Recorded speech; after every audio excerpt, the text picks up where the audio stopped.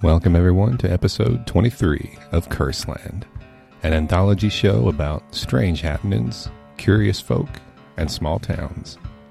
As always, I am your host and sole proprietor of Curseland, which can be found at www.curse.land. I hope you enjoy today's episode. Let's get started.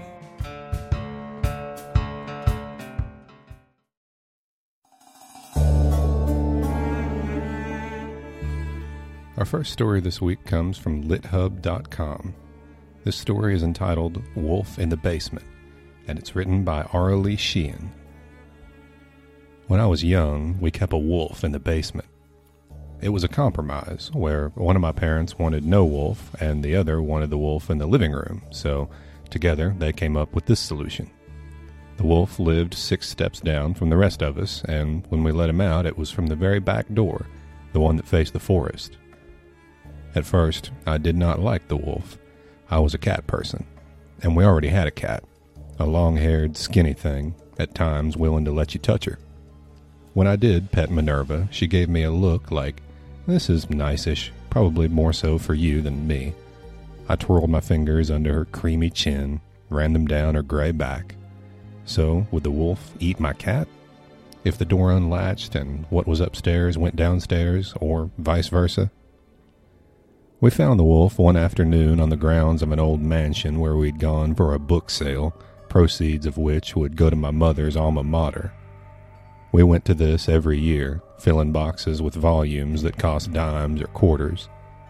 Neither of my parents was profligate, so the outing always had the feeling of splendor.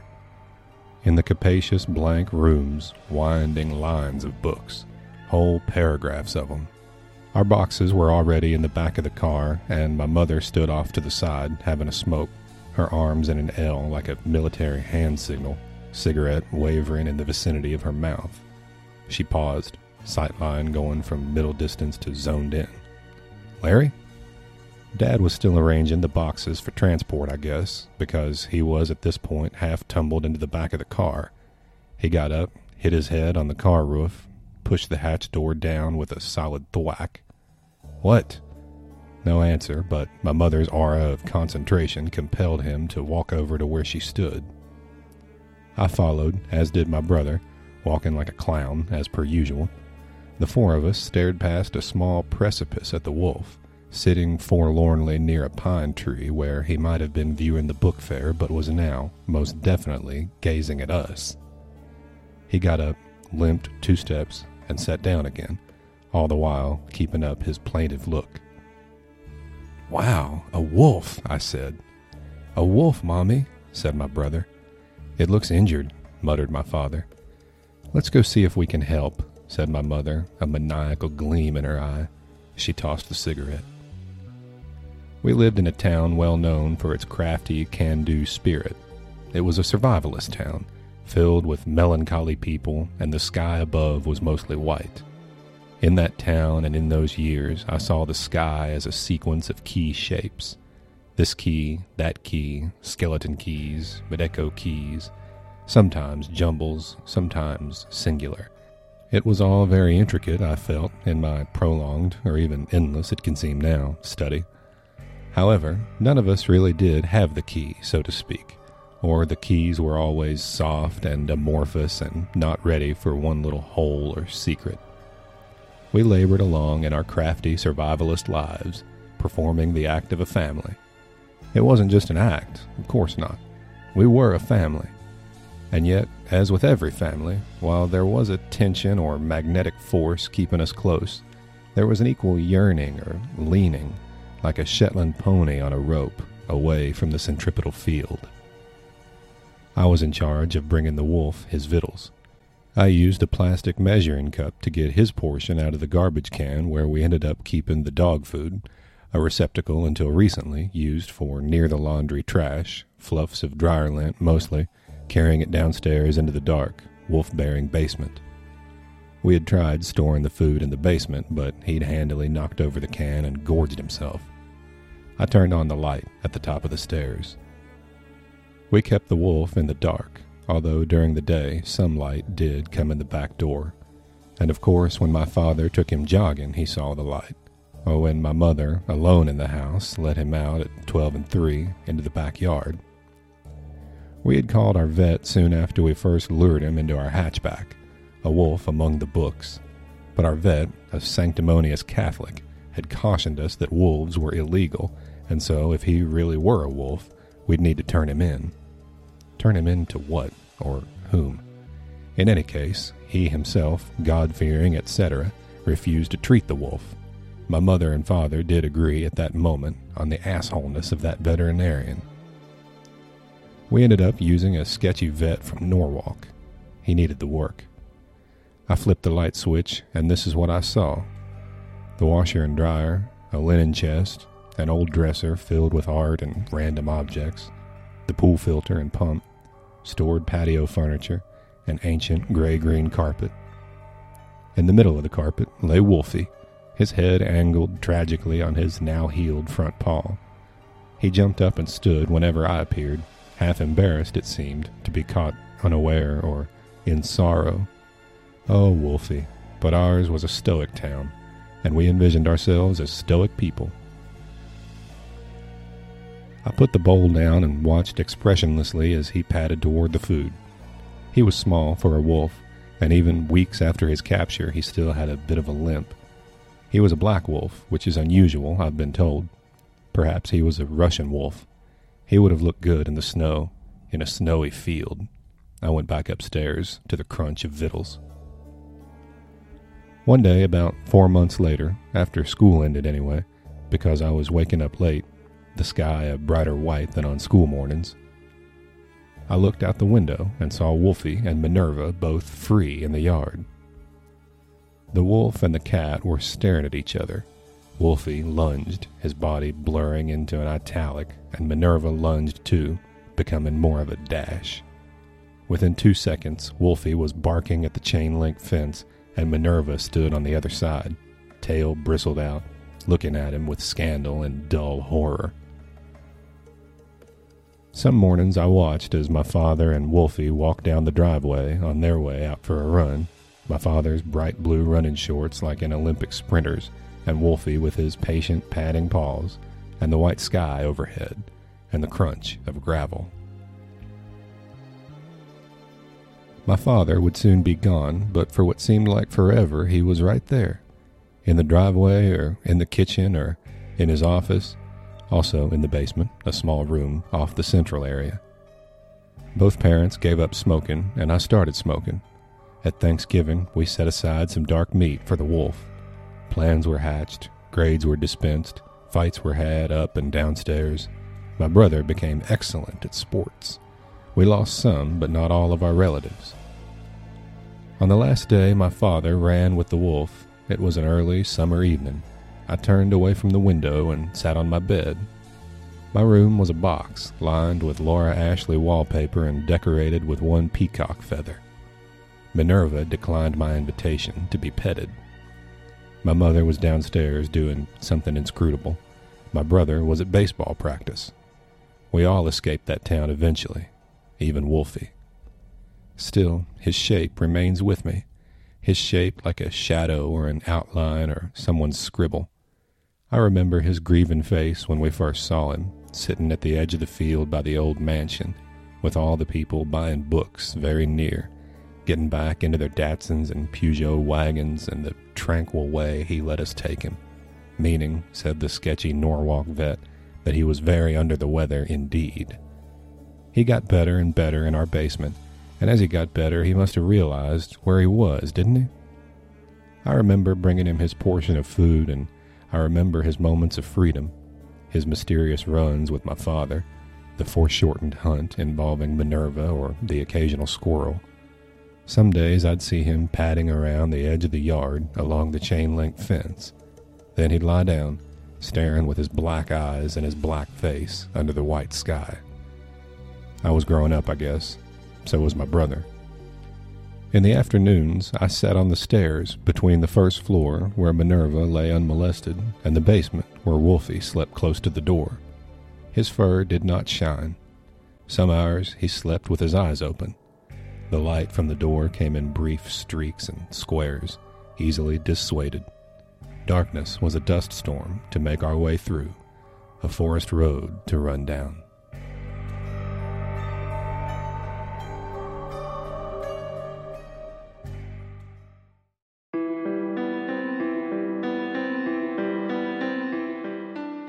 In 1848, the importation of camels for military purposes in the Southwest was suggested to the War Department by Henry Wayne, a quartermaster major.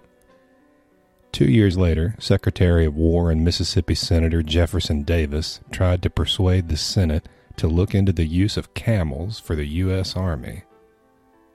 From legendsofamerica.com, a story by Kathy Weiser.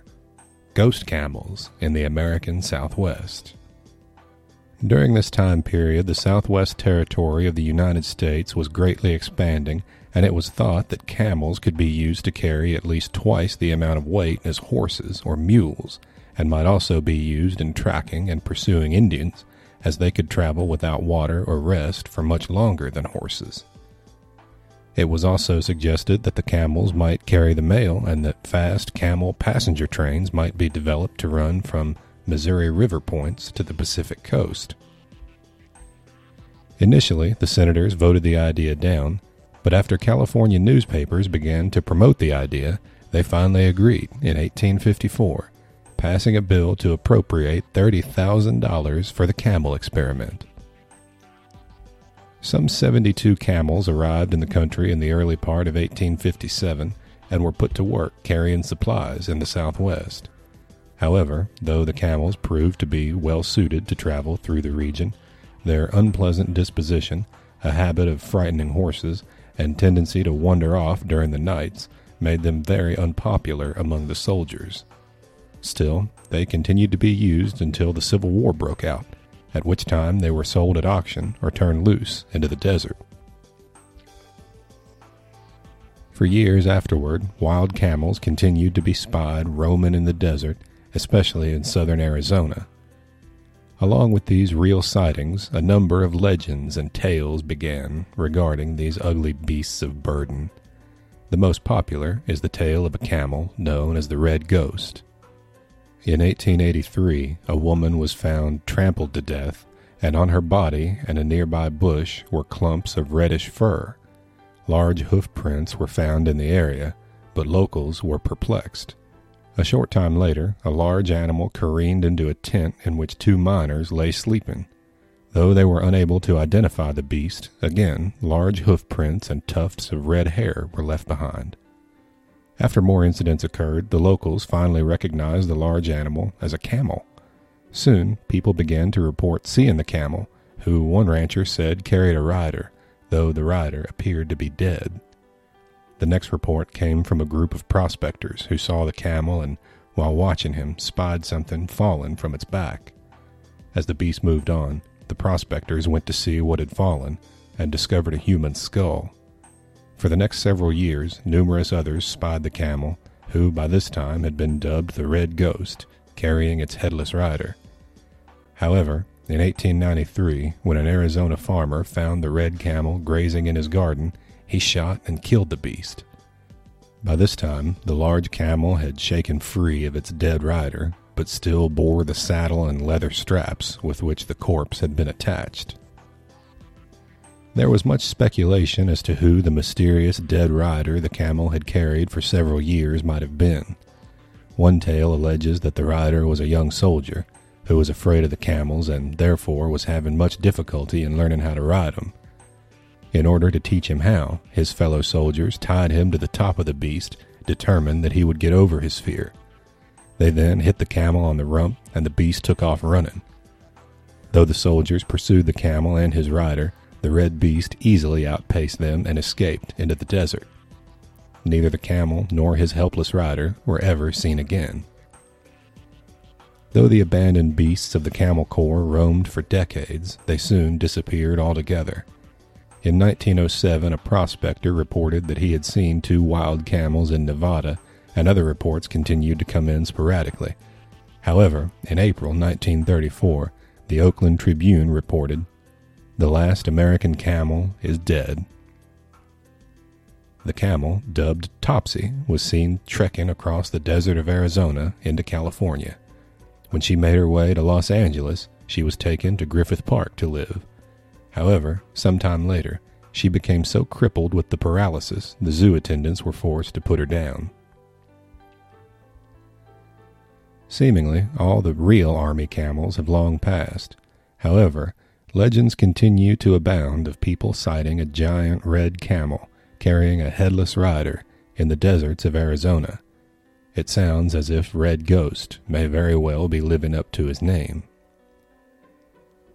Yet another legend of a ghostly camel also persists. This camel belonged to a prospector named Jake, who had purchased 3 camels from the army at a public auction. Though his camels were every bit as ornery as the soldiers had described them, he spent much time caring for them and had nothing but praise for his beasts of burden. After Jake hit pay dirt, he led his gold-laden camels into town to sell his ore. Afterward, he headed to the local saloon to celebrate. Unfortunately, in the crowd was a man named Paul Adams, who listened with much interest to Jake's story of his gold find. When Jake left to return to his mine, he didn't go directly to his claim, knowing that he might be followed. Though he was careful and took a circuitous route, the man named Paul Adams followed him. When Jake encamped for the night, Adams, thinking that he was at the mine's location, murdered him. Trying to protect his owner, one of the camels attacked Adams, and for his efforts was shot by a scoundrel, but not before he had viciously bit him. Adams then began to search in earnest for Jake's mine, until one night the ghost of Jake, riding upon the dead camel, approached his camp and chased the scoundrel all the way into town, straight to the sheriff's office. Frightened beyond belief, Paul Adams then made a full confession. Whether Jake and his loyal camel continue to roam the desert is unknown.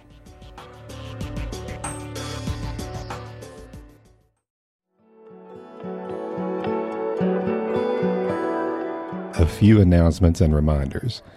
First of all, thank you all again to everybody who's reviewed the show or donated some money.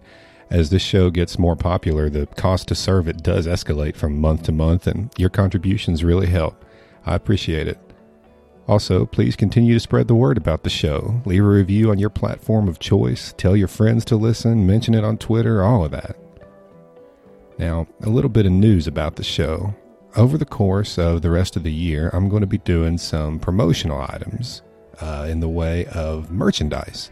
Nothing currently to announce as far as what this will be, but I do know that the things that I order will be in a very limited run. I am only one person, and as such, will only be able to afford to produce these things at a very small scale. So what I have done is spun up a Curseland mailing list. If you want to get early announcements about this kind of stuff and get access to it first, you're going to want to sign up there. You can do this on the website at curse.land, that form's in the footer of the page, or you can visit gumroad.com/curseland. Thanks again, you all. Now let's get on with the show.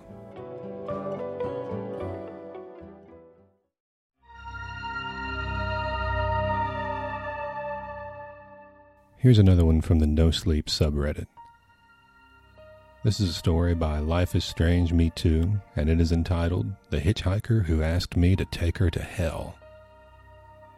What the hell was she doing out here at a time like this? I eased my foot down onto the brake pedal, and the car slowed to a stop.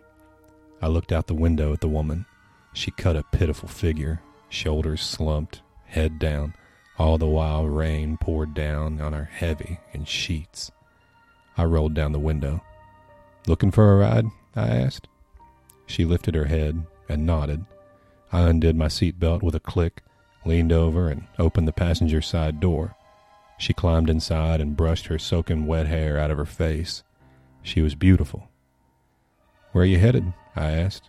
"Oh," she said quietly, "to hell, I guess." I laughed at the perceived joke, but my laughter died when I saw the grave expression on her face. "Well," I said, "I can get you as far as Los Angeles. I guess that's about as close to hell as you can get without dying." Her face eased into a wry smile. "Okay," she said. "Los Angeles it is." I smiled at her and hit the gas. Silence settled over us as we drove, and the rain came down heavier and heavier. Even with the wipers on full speed, it was impossible to see through the endless gray curtain of water. "So, what brings you out here in weather like this?" I finally said. She looked a bit startled as she stared out the truck's windshield. "Oh," she said, "I hate the rain." "Yeah," I said, "it's a good thing I found you when I did. This area is prone to flash floods, you know." A convulsive shiver shook her entire body. I cranked up the heat. "Hey, not to sound like a pervert, but shouldn't you get out of those wet clothes? I have some spare dry ones in the back, and I won't watch you change. I promise." "Okay," she said. She pulled her coat and shirt off right then before reaching in the back and grabbing an old t-shirt I kept as a spare. "Oh my God," I said. Now that her coat was off, I could see her neck. A thick purple bruise encircled it. She looked like she'd been strangled. "Are you okay?" I asked. "Do you need medical attention?" "Ambulances don't come out here," she said. "Same for police. It's too remote." Right," I said. This woman was starting to make me uncomfortable, and our conversation once again faded into silence.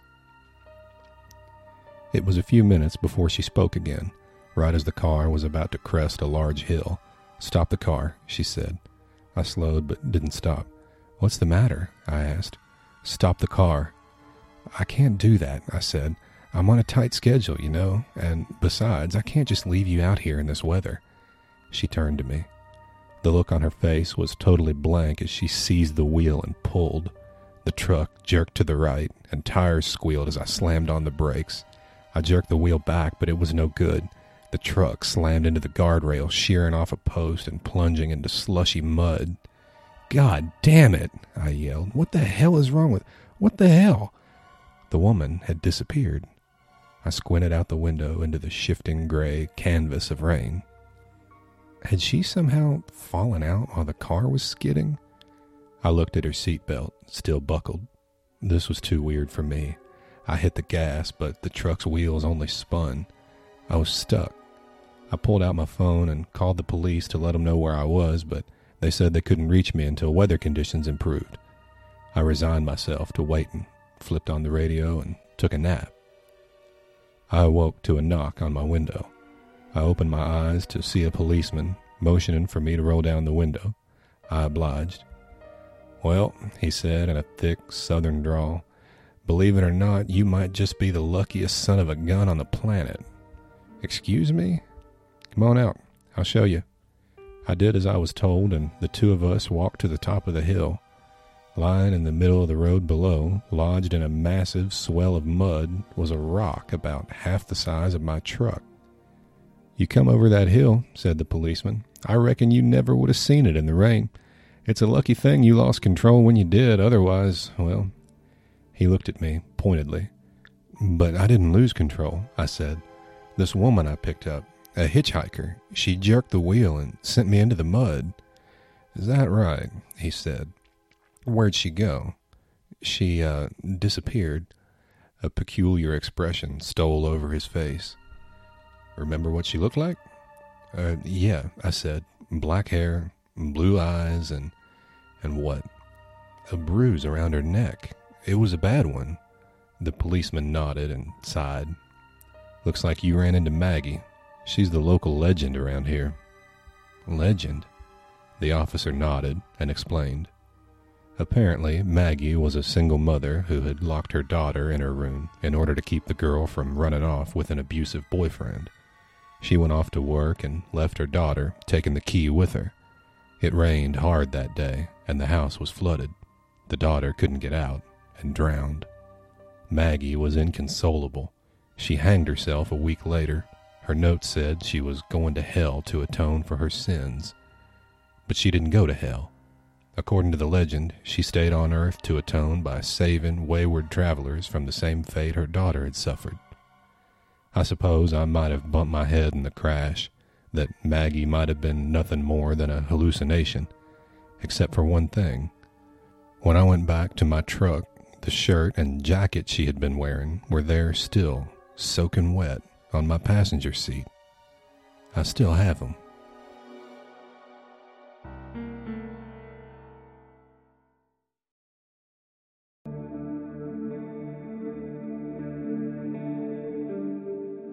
It wasn't that my grandfather Ben lacked the energy. His friend Diane told me at her kitchen table in Houston one spring morning last year.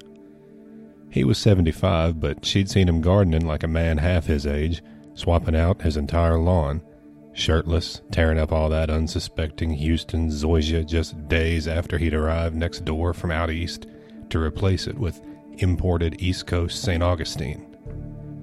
And she'd seen him drinking and sparring over the news of the day with her husband into the wee hours. She knew he'd have the stamina. That wasn't the problem. I don't guess there ever was a safe time for a Jew to visit Saudi, she said, but it seemed like this was the worst time. From Popula.com, a story by Matt Laufer.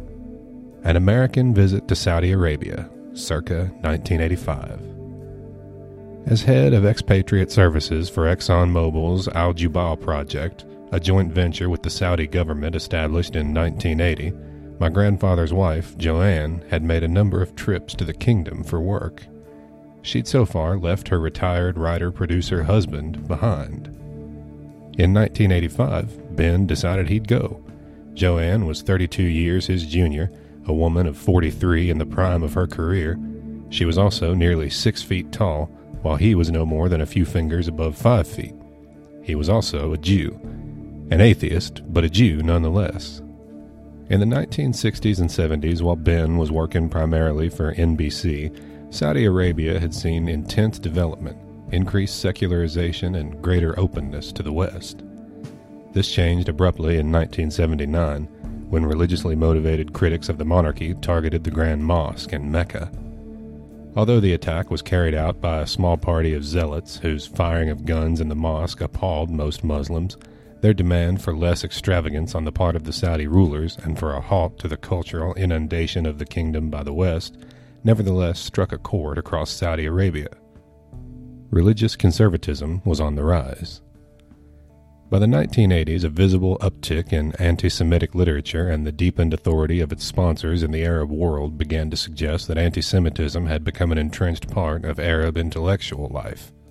Nevertheless, the United States remained in close cooperation with the Saudi government, and under King Fahd, the kingdom purchased even more and more sophisticated military equipment from the U.S.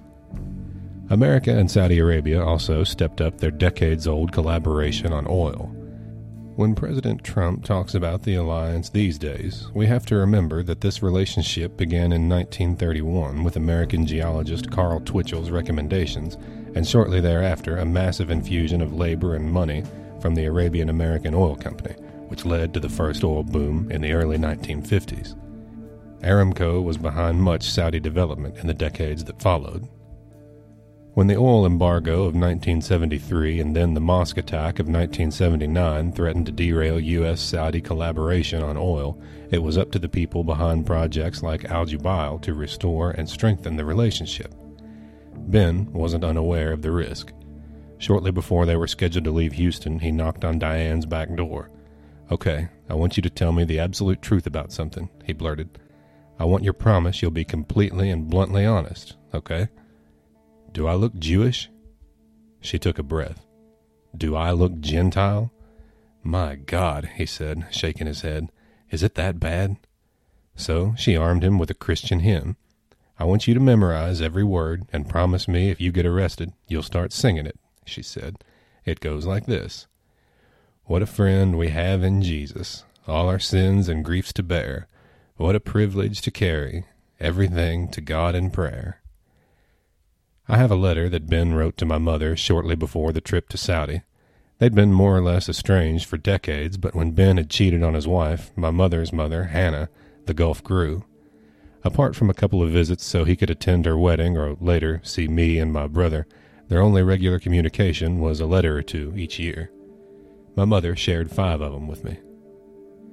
In the one he wrote her before his trip to Saudi, Ben told her that Exxon would play godfather for him and added that he was really obligated to go. The Saudi Arab government wouldn't give Joanne a visa unless she was accompanied by her husband, he wrote. Why she needed her husband as a chaperone this time and not on previous visits to Saudi, I don't know. But this particular husband was also a Jewish-American journalist who'd spent a good chunk of his career producing radio and television programs exposing anti-Semitism and advocating Jewish causes worldwide. Starting, as far as I can tell, with his work for the Jewish Veteran in 1944, he'd scripted and produced and broadcast stories for the Federation of Jewish Philanthropists and the Jewish Theological Seminary, the American Jewish Committee, and the American Jewish Council. More recently, it had been NBC's Frontiers of Faith. They flew to King Khalid International Airport and made their way to Al Jubail on the coast. While in the kingdom, Ben mostly stuck close to Joanne, her Exxon colleagues, and a driver. Like many expats, he drank scotch or homemade wine every night, indoors and under the radar. Outdoors, he took photographs. One day, he was snapping shots of what he believed were nothing more than sand dunes when Saudi police collared him. What interest did he have in military installations? They wanted to know. You'd think a man who'd seen his own father killed in a pogrom by anti-Semitic state agents would have learned caution, particularly in a nation whose ruling class was at the moment hot with anti-Semitism. In one of 2 albums of memorabilia I inherited after Ben's death some 10 years after his Saudi trip, I found 2 colored drawings he'd made after returning home. Grotesque scenes, exaggerations, or outright fictions, I've always assumed, of his encounter with the authorities. They're ridiculous Orientalist caricatures, and somehow also chilling. In one, a female figure meant to be Joanne is on her knees before an angered, cartoonishly villainous Saudi man pulling film from a camera. She's entreating him with raised arms and wrists shackled, "But, Your Honor, we don't do it quite like that in Houston." In the other cartoon, a shirtless and bony Ben kneels on the ground with manacled hands behind his back, chained to manacled ankles, his head on the stump of a tree, neck exposed. He's a caricature with an inhumanly narrow head and a giant nose, a wayward soul in the allegorical, stereotypical, beleaguered Jewish body, but he's also clearly my grandfather. The Saudi man from the first sketch grips Ben by the hair with one hand, while in the other he wields aloft a golden scimitar. "Before you chop my head off," the cartoon Ben is saying in a cartoon bubble, "don't you think we ought to shake hands first?"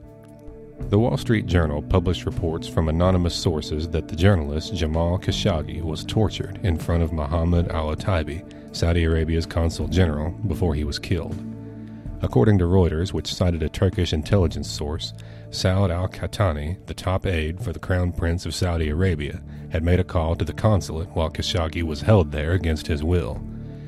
Via Skype, Qahtani reportedly insulted Khashoggi, who responded in kind. According to the Turkish source, Qahtani then asked Otaibi and his team to kill the prisoner, saying, "Bring me the head of the dog." According to several sources, the president of Turkey is in possession of the audio of that Skype call. Khashoggi was still alive, sources have alleged, when Otaibi and his colleagues, while listening to music, cut his body into pieces. There was no attempt to interrogate him, one source said. They had come to kill him. It could be very well that the Crown Prince had knowledge of this tragic event, Trump said in a statement the other day. Maybe he did, and maybe he didn't. According to Nazif Karaman of the Turkish pro-government newspaper, the Daily Sabah, an audio recording with sound taken from inside the consulate revealed Khashoggi's last words. "I'm suffocating. Take this bag off my head. I'm claustrophobic." More recently, various sources reported his last words were, "I can't breathe." Examining Ben's artwork again, I wonder how hyperbolic his sketches are, how much they amplify the danger he was in, how much they're played for laughs, whether they conceal in their corny cartoonishness real anxiety he felt in the moment, or past trauma that the experience dredged up, whether from his childhood in war-torn Latvia, or from the accident that took his mother's life, or the pogrom that took his father's. Ben tried explaining what he thought he'd been capturing on film, sand dunes, not some military base, while Joanne and his driver, in all their wisdom, managed to switch the active film with a new roll. In a photograph from the trip, Ben stands in a pair of brown and blue checked slacks and a midnight blue collared shirt with the bottom button undone.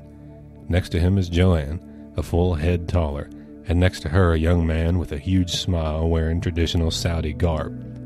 White, long-sleeve, ankle-length thob, red and white checked headdress. Ben has cocked his huge left hand at his temple in a strange palm-forward salute whose meaning I can only guess. I wonder if the photo isn't somehow satirical, taken after his brush with authorities. Hail to the kingdom. Joanne has slipped her arm into Ben's and is holding him above the wrist, gently but steadily. Considering the climate there, I got off rather easy, he'd write my mother upon his return. No jail sentence, no fine, no deportation proceedings. They were just intent on confiscating my film.